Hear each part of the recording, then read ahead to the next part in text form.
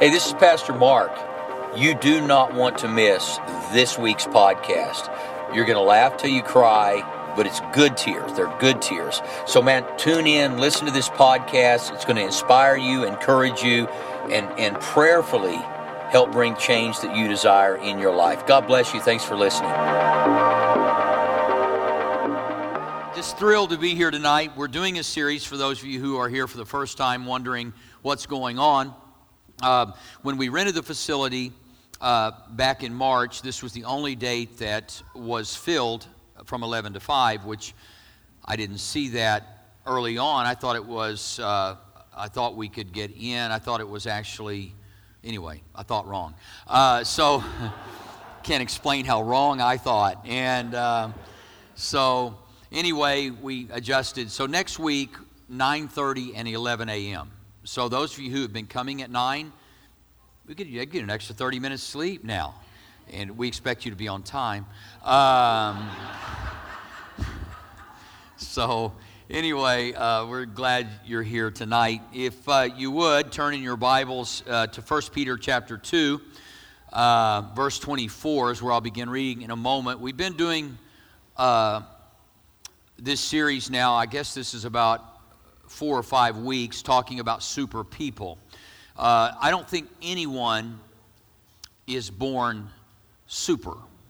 I think that we are born with sin. I talked about in the first sermon how to let your life overshadow the sin, dealing with sin in an appropriate way.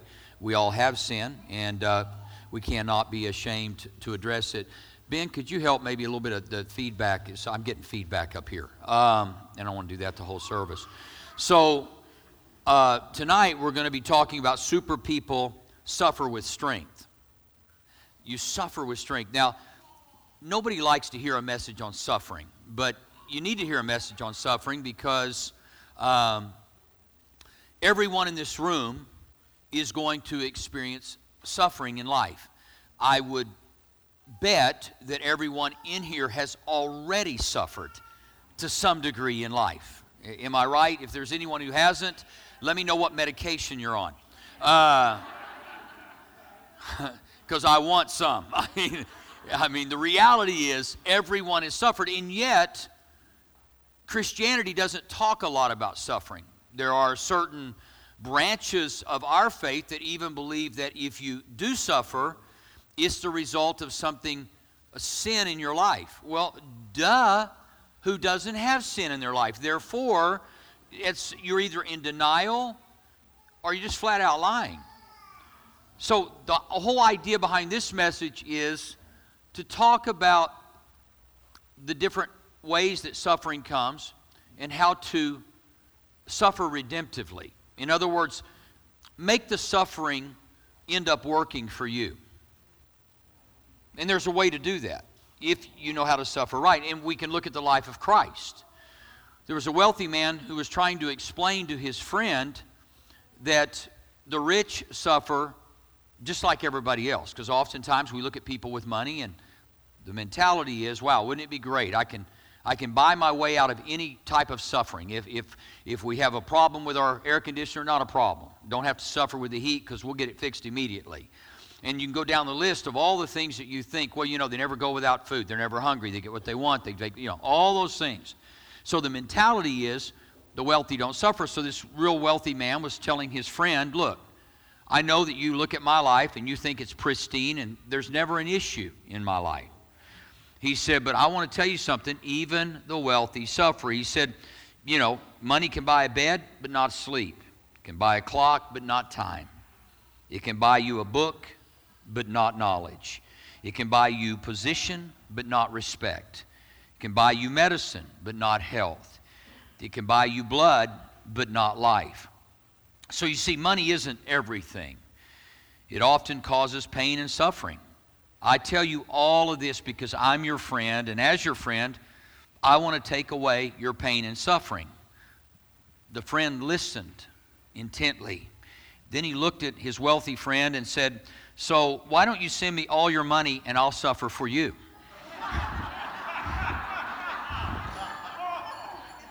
It's just a thought. But the point is that the tendency is once we begin to suffer is we look around at other people and we begin to either get bitter or cynical, thinking that nobody has it as bad as we do, which will exacerbate the suffering even more. And in 1 Peter 2:24 it says, "This is the kind of life you've been invited to, the kind of life Christ lived."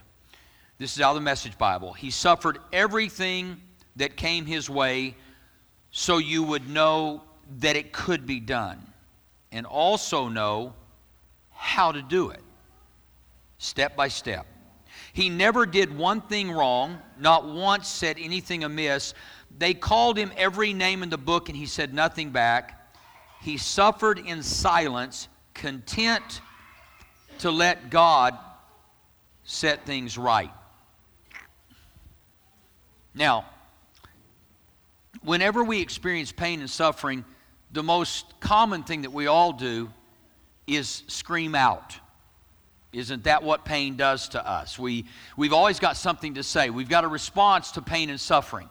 And yet we look at what Christ did, and if we can follow this pattern, because some of the greatest pain and suffering we'll ever experience is to be misrepresented. Maybe at work, a co-worker's talked about you or said something about you to co-workers, or maybe even worse, they've said something to your boss, and you know it's not true. And yet, when you try to defend yourself, it's really your word against their word. So in a way, the damage has already been done. There's not really a lot you can do except sometimes simply be silent. Just not say anything and let God work it out. Because the Bible says, "Vengeance is mine, saith the Lord." So if in fact you have been misrepresented, maybe sometimes the best thing to do is to eliminate the suffering is to do nothing at all. Now, all you type A's right now are really mad at me. Because type A people, man, we're going to go and we're going to build a case and we're going to defend ourselves. That's really not what Jesus did. Jesus did a lot of things I don't like. There are times I think he should have called thousands of angels and just ripped a bunch of people up. I mean, that just kind of every now and then in my flesh, my carnality, that's just what I think he should have done. But he said, "No, I'm going to show you a greater way. I'm going to show you a better way. I'm going to show you a way that will redeem not just your peace, but possibly redeem those who are bitter and evil and mean, because you represent love. And love never fails, but you know what? He should have right on the heels of that said, "And love never works quick."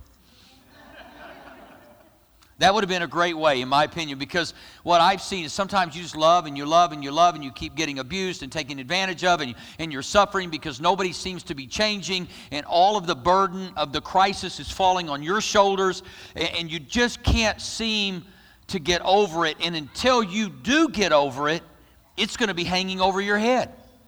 Because God's doing a work in your life. God's doing a work in my life. God's doing a work in our lives. And you just wonder. I never forget Smith Wigglesworth's wife, who was born again. And some of you don't remember. Just Google Smith Wigglesworth. One of the greatest stories that you've ever heard. And this is just an old handyman. He was just a rough, big man. But his wife loved God. And she would pray for Smith day after day, night after night. And one day they got into this big argument. And she said, "I'm going to church." He said, "No, you're not." She said, "Yes, I am." He said, "Well, if you go to church, don't expect to get back in this house when you come home." She went to church. Sure enough, she comes home, door's locked, she's locked out. Next morning, Smith wakes up and startled and goes to the front door. She's sleeping on the porch. She jumps up and says, "What do you want for breakfast?" Long story short, he ends up getting born again radically and becomes a minister of the gospel. Now, she's suffering for a season. It didn't look good. She was mistreated for her faith and mistreated for loving God and being committed to God. But she decided not to get bitter in her suffering. And as a result of not getting bitter in her suffering, it redeemed her spouse.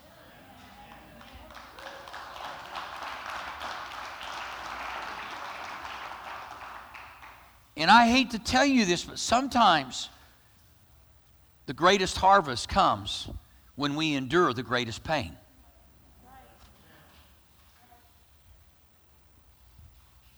But too often, rather than trying to prove God right, we try to prove ourselves right.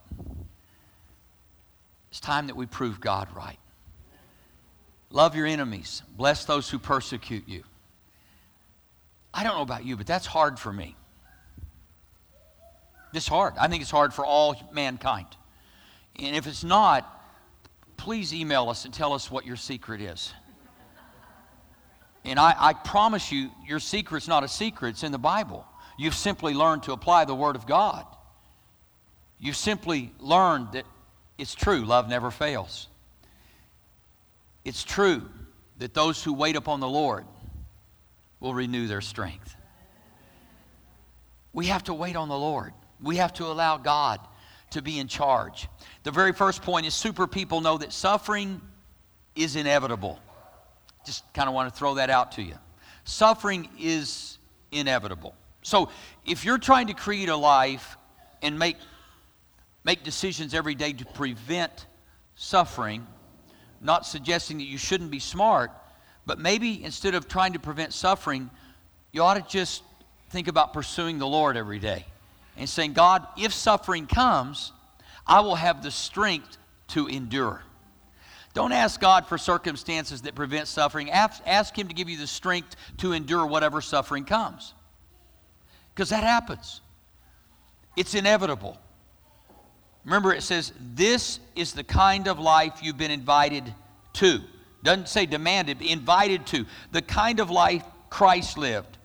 He suffered everything that came His way so that you would know that it could be done. Why would He want us to know it could be done? Because He knew we would have to deal with it. Some of you may be suffering through something at home, maybe physical illness, relational turmoil, financial difficulty. And rather than saying, every day get up and saying, God, I know that greater are you in me than whatever's going on in my world right now. I'm not going to keep talking about it. I'm going to keep talking to you about it. I'm not going to talk about it to others, with others. I'm going to talk to you. I'm taking it to you, God. I'm bringing this to you. Because the more you talk about it, the more your mind hears about the turmoil than the resolve. Because whatever we hear gets in us. That's how come faith comes by hearing, hearing by the word of God. Doubt comes by hearing, and hearing from the word of men. The words of men will get in our soul, and we have to stop those. Suffering is often caused first by our own choices.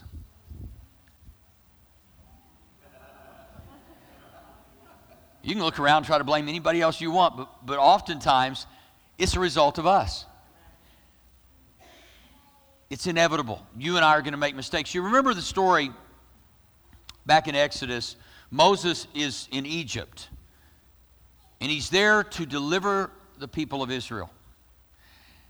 Now, Pharaoh, you may recall this, you may not, but this is kind of just a little slice of what was going on as Moses was trying to get Pharaoh to release the people so that they could go out and worship their God. Moses approaches him when the plague of the frogs is on the land. Now, I don't know about y'all, I don't like frogs. I just think they're gross. I do. I think it's snakes and then frogs. I think those are two of the most hideous creatures on earth in our world. They're slimy, they're hoppy, they're gross.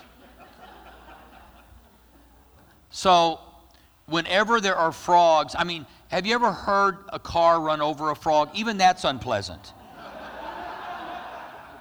They don't even fare well under a tire. They don't sound good. There's nothing about a frog that's good. Okay, I want to make that point. And so Moses goes to Pharaoh and tells him, you just say the word and I'll get rid of the frogs. And he said it this way, I leave you the honor of setting the time for me to pray for you and your officials and your people, that you and your houses may be rid of the frogs, except for those that remain in the Nile," which is normal. You got to have frogs, eating mosquitoes, and all that stuff. And here's what Pharaoh says: tomorrow. Tomorrow. One more night with the frogs. Why would you do that? Why? Why would anybody look at somebody who says, "I can get rid of them right now," but you go, "No, let's do it tomorrow. I want to suffer one more night." No, I would have been saying, "Can you get rid of them yesterday, Moses?" No, one more night with the frogs. How many times do we suffer because you want to be mad at your husband one more night? Or your wife, one more night. I want to show my neighbors I'm going to run my generator all night. I know the electric's back on. I'm running the generator all night.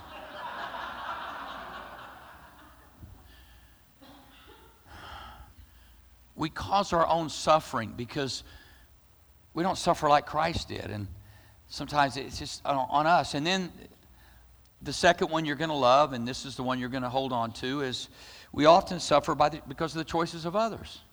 Can I tell you something here? The reality is that even if somebody else does something to you, you get to choose to suffer. Oftentimes. Oftentimes. Not all the time. Remember the story of David, who decided to take a census, count the number of troops in Israel, and he was doing a count. Well, the problem was David was going to count his troops to build confidence that Israel was militarily strong. In other words, I'm going to put trust in our army. And God's like, So David makes a choice to do a census. And then it says in 2 Samuel 24, before David got up the next morning, the word of the Lord had come to Gad the prophet, David's seer. "Go and tell David, this is what the Lord says. I'm giving you 3 options. Choose one of them for me to carry out against you." Well, it's not against David. Look at this. So Gad went to David and said to him, Shall there come upon you 3 years of famine in your land, or 3 months of fleeing from your enemies while they pursue you, or 3 days of plague in your land? Now then, think it over and decide how I should answer the one who sent me." David said to Gad, "I am in deep distress. Let us fall into the hands of the Lord, for his mercy is great." So David really doesn't answer, but he does, because he's saying, I'm going to leave this in the hands of God. I'm not going to run from our enemies, and I'm not going to have 3 years of famine. So he said, "But do not let me fall into the hands of men." Smart. But even then, so the Lord sent a plague on Israel from that morning until the end of time, the time designated, and 70,000 of the people from Dan to Beersheba died. One man's decision affected a lot of people. There was a lot of suffering. And maybe you've suffered from a bad upbringing. Maybe your home life was a mess. Maybe you're an addict today because your parents were an addict. Maybe, who knows, a number of possibilities in your life that you can say it's the result of somebody else. And you think every time you talk about where you are today is the result of where somebody brought you, and you can't get over that. You're actually suffering. They're not. So you can try to pin this on somebody else, but that's punitive suffering. It's not redemptive suffering. To try to hang blame on what somebody else did and being angry because you're suffering because of their choice doesn't change the suffering or make it any less. You have to let it go. You have to let that go, or you will suffer the rest of your life. And you think you're doing better because it wasn't your fault. It doesn't matter if it's your fault or not. What matters is your response to what created suffering in your life. I was listening to Joel this week, and I listened to his podcast. I've known Joel forever, and I knew his daddy before he died. He called me when we started the church here first time. And Joel was telling a story of his daddy. Grew up in poverty in the cotton fields, didn't have much money, and he, as he got older, he realized how bad his life had been. And one day he had decided he had had enough. He was going to go to his parents and really give them a piece of his mind because of all he had suffered as a kid and not having enough food and not having much of anything. And Joel says that day that his daddy was on his way to tell his parents, I think he was from a family of like 12. It was a huge family. And he heard this voice saying, basically, what would you have done if you would have been in your parents' shoes? What would you have done? And he stopped in his tracks and said, I realized in that moment, that voice said they did the best they could do. They did the best they could do. And so sometimes people have done the best they can do, and you're suffering for what happened to you, and you want to go tell somebody off and give them a piece of your mind. Quite frankly, none of us have enough mind to give away. So before you go do that, stop and think. Then the third thing is suffering is often simply the result of living in a fallen world. What happened in Orlando today? A fallen world. Somebody who was filled with hate, that was set on going into a nightclub and shooting it up. Nobody expected that to happen. There was no relationship between those who were in that club and this terrorist who decided to take the lives of 50 people. But suffering is a result of living in a fallen world. What I'm saying is, super people know how to suffer with strength, to turn their mess into a message and their test into a testimony. Because every one of us in here would have a story to tell tonight of the mistakes that we've made that have resulted in our own suffering. The mistakes that someone else has made we had nothing to do with, someone that we love, someone we know. And we could hold on to that the rest of our lives and be miserable and suffer the rest of our lives. We can talk about just being in a world that is messed up. And we can look at that, and we can lose sleep over that, and we can lose peace over that. We have to look to the positive. And we have to look and say, this is the day the Lord has made. I will rejoice, and I will be glad in it. His mercies are new every morning. Secondly, super people use suffering as identification. Really smart people go, you know what? I'm going to identify with Christ. If he suffered so that he knew we would suffer, he's going to show me how to suffer, and so I'm going to identify with his suffering. Instead of saying everything is wrong, say, you know what, there's so much right about this because Jesus told me what to do when I started suffering. Told me how to handle it. But that's really hard to do when someone hits you on one cheek and go, hey, here's the other one. No, I'm going to pop you back before you hit me again. Because you just inflicted pain and suffering on me, and I'm fixing to make you suffer the way I'm suffering. You know, quite frankly, some of the most incredible suffering I've ever suffered is when someone was nice to me and loved me when I was stupid. That's when you want somebody to hit you. Just go ahead and hit me. Come on, man, I feel better if you hit me. Because that way you're as bad as I am. But when they don't act as bad as you really suffer. Because you know they should. They should hit you in the mouth.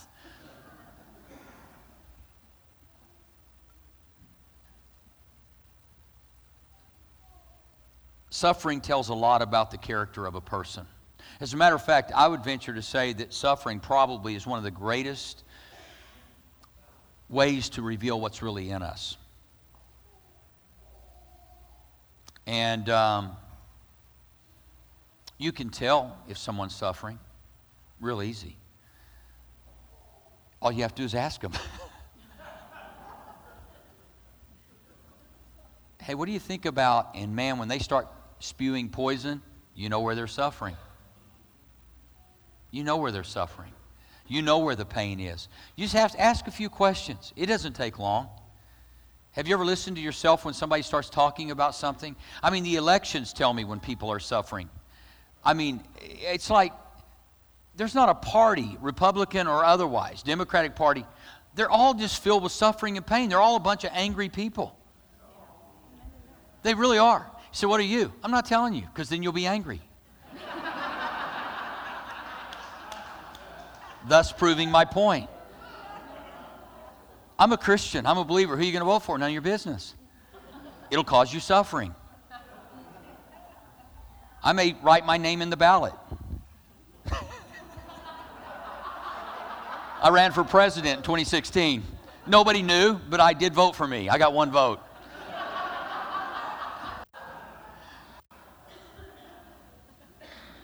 We get all bent out of shape.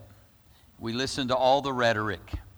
And the more we listen, the more angry we get. And anger causes suffering. It won't do you any good at all. Matter of fact, the Bible says, be angry and don't sin.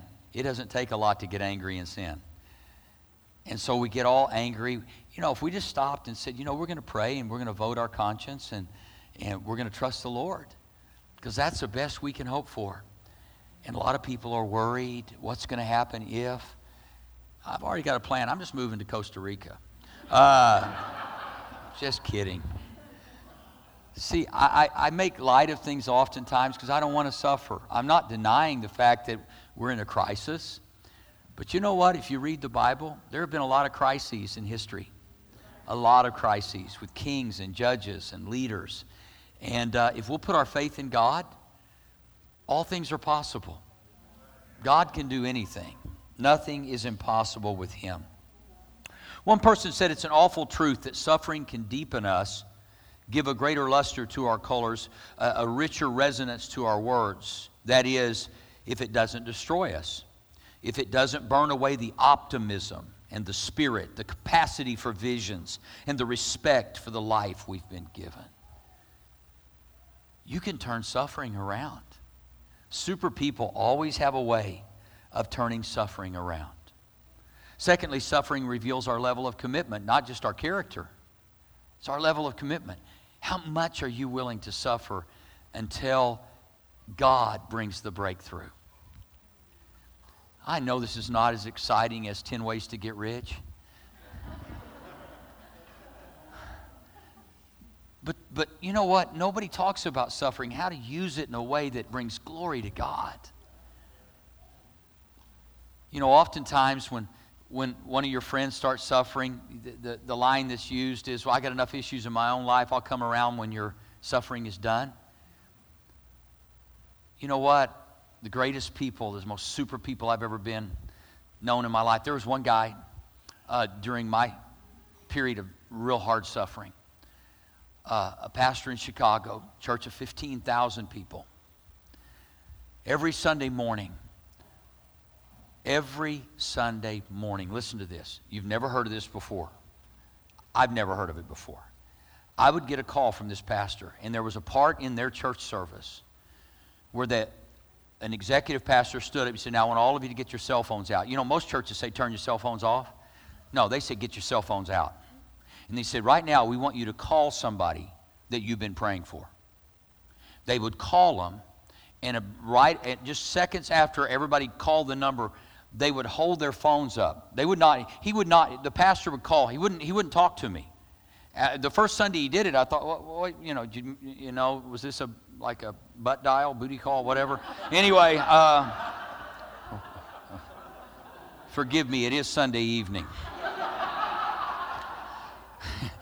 And I thought it was just some kind of but then I heard them, and they're praying. They were praying for me. And every Sunday morning, rather than forgetting Mark Crow, this pastor would pick up his phone, and that church in Chicago would pray for me. Let me tell you, that's a friend right there. That's a friend. And that friend's name is Pastor Steve Muncie. Pastor Steve Muncie, I told him, I said, I will take a bullet for you. Because in my darkest hour, at the pinnacle of my suffering, not only did you not run from me, but every Sunday morning you called me, and I would hear the phone ring, and I got in a habit of answering it, and I was listening to praying for me, and I'm telling you, it brought such relief to know that somebody knew I was suffering, and somebody cared enough to pick up the phone and call and say, we're praying for you. I want to do that at Mosaic sometime. I wake people up, 9:30. Yeah, I don't care how late you are. We're praying for you.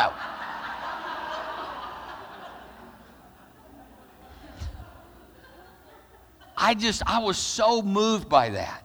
Just that simple act of someone knowing I was suffering and being willing to not turn their back on me, but turn their face toward me and say, I am with you in your darkest hour. Now, that's a friend you can count on, let me tell you. Suffering basically reveals what's already in us. So, guess what? One of the greatest things in the world is God saying that, I just want, I'm letting this happen. I want you to know what's in you. Because if you know what's in you, you can address it. One of the first steps to healing is being aware of where the pain is. What's causing the pain? What's causing this in your life? That's one of the greatest steps that we'll ever take toward our health, is knowing where to start. And so if you've suffered, and you may be suffering right now, and people have, rather than saying, you know what, we're standing with you and we're believing God, they look and say, well, what sin is in your life? Just look back and say, probably the same ones that are in yours. Because I don't go there. We live in a fallen world. We make decisions that are wrong. Other people make decisions that are wrong. But let me tell you something. God made a real right decision that trumps all of our wrong decisions. And Jesus died on the cross for those decisions. And then lastly, super people accept suffering as a tutor. It's a teacher. Most of you probably don't remember this scripture, but the Bible says Christ himself, the Son of God, learned obedience through the things he suffered. That messes me up. Christ learned obedience through the things that he suffered. I don't believe God inflicts suffering on anybody. Don't hear me say that. That's not what this is about. But because Jesus said, in the world, you'll have trouble, you'll have tribulation. He said, but take courage, I've overcome the world. It's no secret that we're going to have issues and troubles in the world. But let me tell you something. You'll know who a person is by how they respond to suffering. You'll know who they really are by how they respond to it.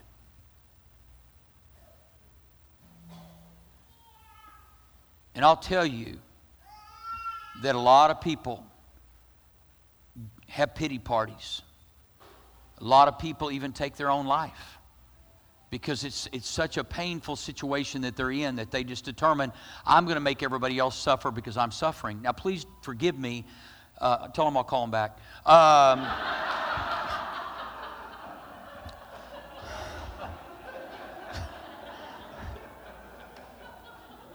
I'm absolutely sure they wanted to talk to me. No, it's okay. It's good. It's okay. You're not making me suffer. I'm having fun. Thanks for helping me.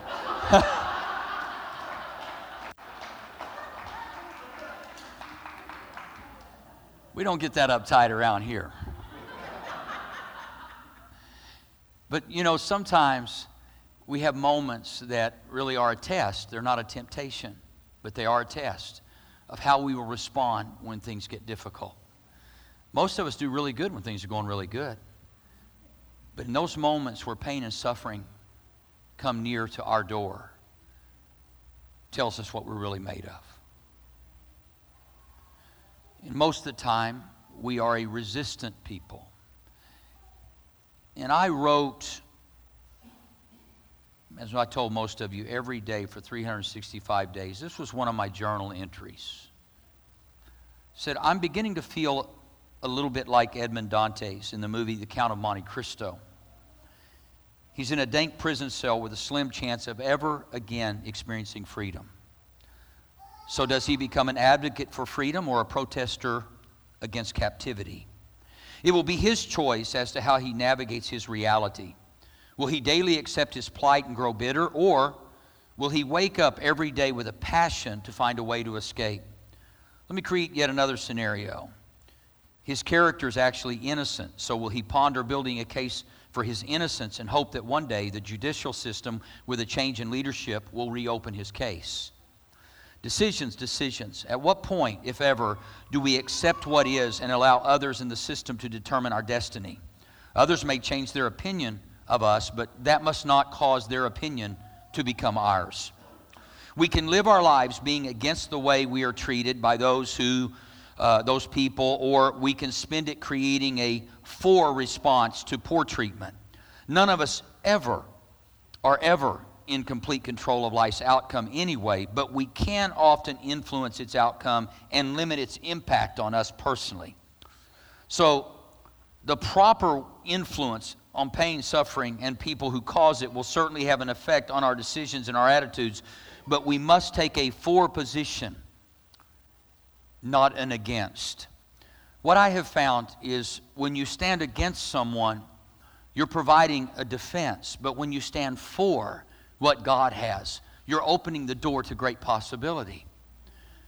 So if I ask any of you all the things that you hate or you're against, I'm telling you, most of our human nature can run a list off real quick. But if I said, what is it every day that you get up and stand for? What are you standing for? I'm standing for life. I'm standing for love. I'm standing for liberty. I'm standing for hurting people. I'm standing for a fallen nation. I'm standing for neighbors who hate me. I'm standing for those who have wronged me. I'm standing for those who have caused me pain. The Bible says, though a righteous man falls 7 times, he rises again. Don't you dare stay down because of something stupid you did or something stupid somebody else did or how somebody else has mistreated you, because I'm telling you the day will come when God will reveal.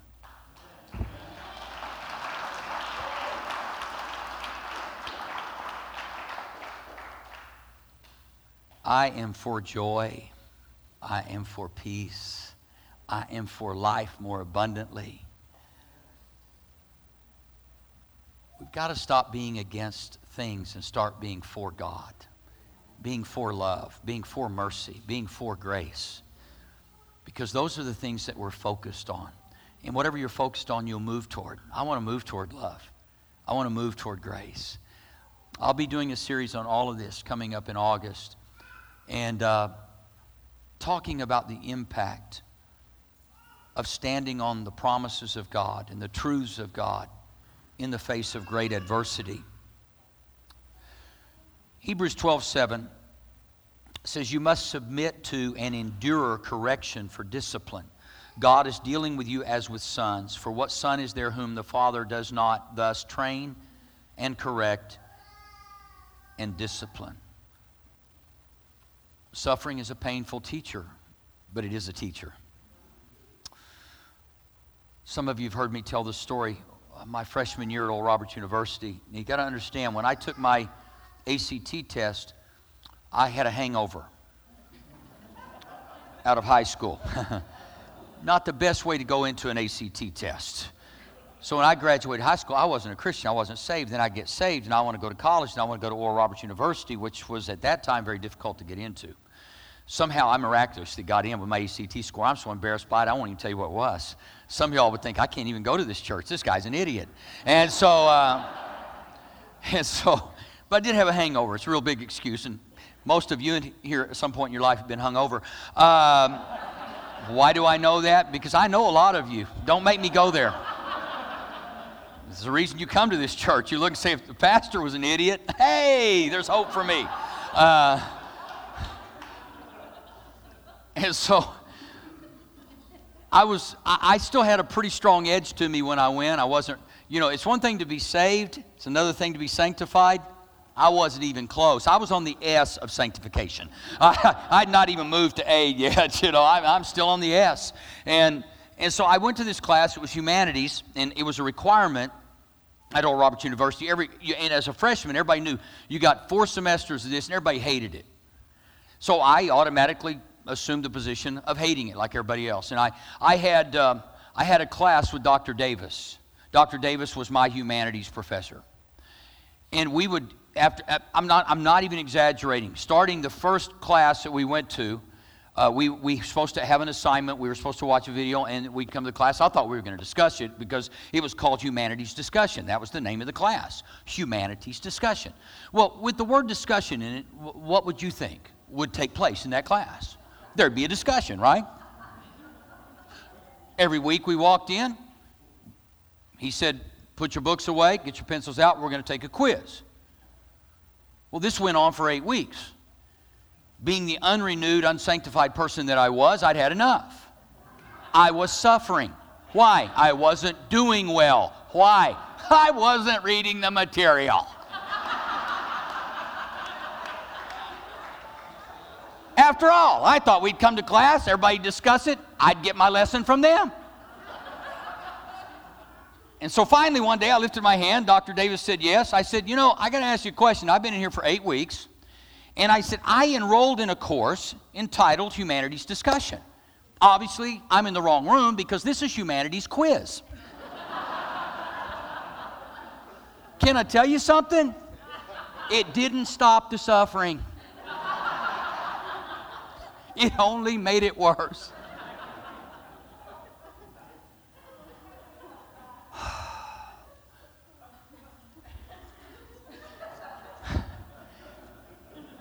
Can I tell you I failed that class? Because I did. Suffering was my teacher.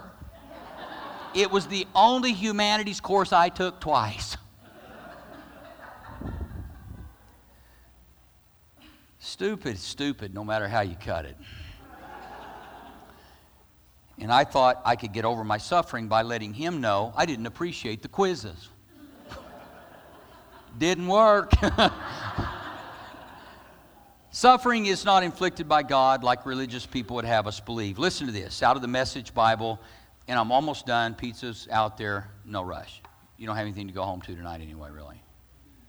See, some of you are mad that I said that. You have no idea. Go home and suffer alone. All right, so listen to this. Galatians chapter 2, verse 19. What actually took place is this. I tried keeping rules and working my head off to please God, and it didn't work. So I quit being a lawman so that I could be God's man. Christ's life showed me how and enabled me to do it. I identified myself completely with Him.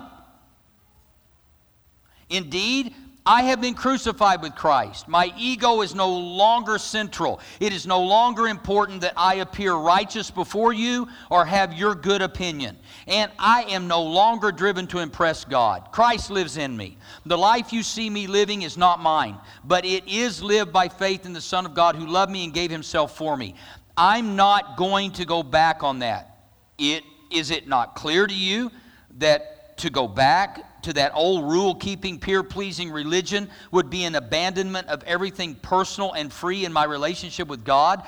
I refuse to do that, to repudiate God's grace. If a living relationship with God could come by rule-keeping, then Christ died unnecessarily. You know why we suffer? We're rule keepers. We're law men instead of God men and women. We got to be God men and women, not law keepers, but God lovers.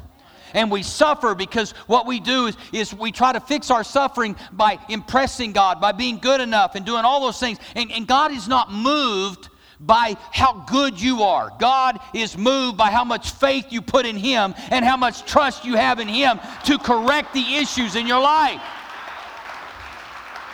If I could just pray 30 minutes a day, I'd be good. No, you wouldn't.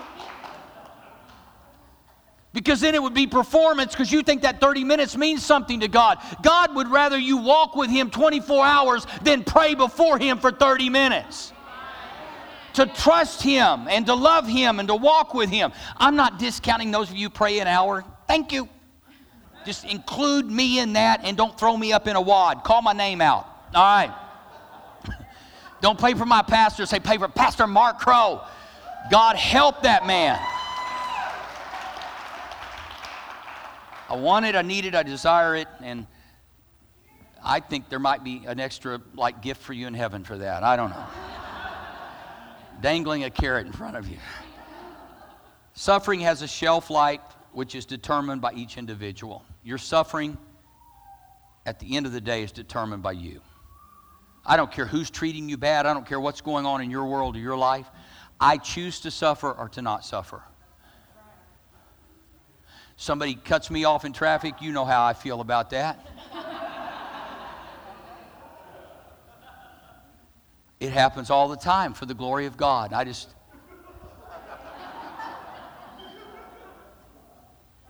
That's Victoria up there in that car, you know. Because I can't get mad at her. You know, I just can't. And so that's, you guys don't know, that's my out for suffering. My daughter helps keep me from suffering, and she's not even there. Because I think if that was my daughter, I don't care if she runs into my car. I don't care if she runs me off the road. I don't care if she cuts me off, hit me in the back, stop in front. I don't care. Love my baby. There's no suffering. Because there's love. And wherever there's love, I got to tell you something, even if there is suffering, that love will exceed that suffering. So all we have to do is be a people that walk in love, grace and mercy. Be happy people. I want this to be the greatest week of your life. I want you to go home and write down what's been, I want you to get a piece of paper and get the biggest magic marker. If you got one of those fat ones, get it. And if you need 2 or 3 pieces of paper, write down what you've been suffering from.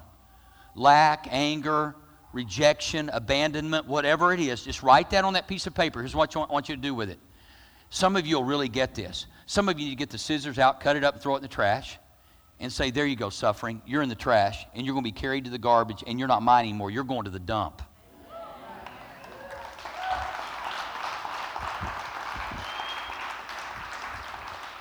Some of you only need to wad it up. You're too dangerous with scissors. Just wad it up, throw it in the trash, take it to the dumpster, and to your, you know, and let the garbage take it away. Enough of the suffering. Let it go and say, God, look, you suffered for me. You showed me how to do it. Sometimes you just need to be quiet and trust the Lord, like all the time. So let's pray. Father, thank you so much for sending your Son to suffer and die on the cross for us. Jesus, we honor you tonight by putting our faith and trust in you. With every head bowed and every eye closed, there may be those of you here tonight that don't know Christ as your Savior. And I tell you right now, it is impossible to live in a world like we live in today and not have suffering overcome us without Christ. So if you're not a Christian, I want you to know, I'm not going to ask you to stand or do anything. I just want to pray with you tonight. Because tonight, you can, in this prayer, you can give all of your pain and suffering to Jesus. And I promise you, you're going to feel like a weight has been lifted off your chest. So with heads bowed and eyes closed, if that's you tonight, say, Pastor, just pray for me. I want to ask you to slip your hand up right now. Just slip it up. Yes, thank you. Are there others? Thank you. Okay, God bless you. Let's all pray with these who lifted their hands. Say, Father God, I give you my sorrow. I give you my sin. I give you my suffering tonight. I trust you with it. I trust you with my life. And tonight, I'm a Christian, not because of works, but because I put my faith in you. Amen.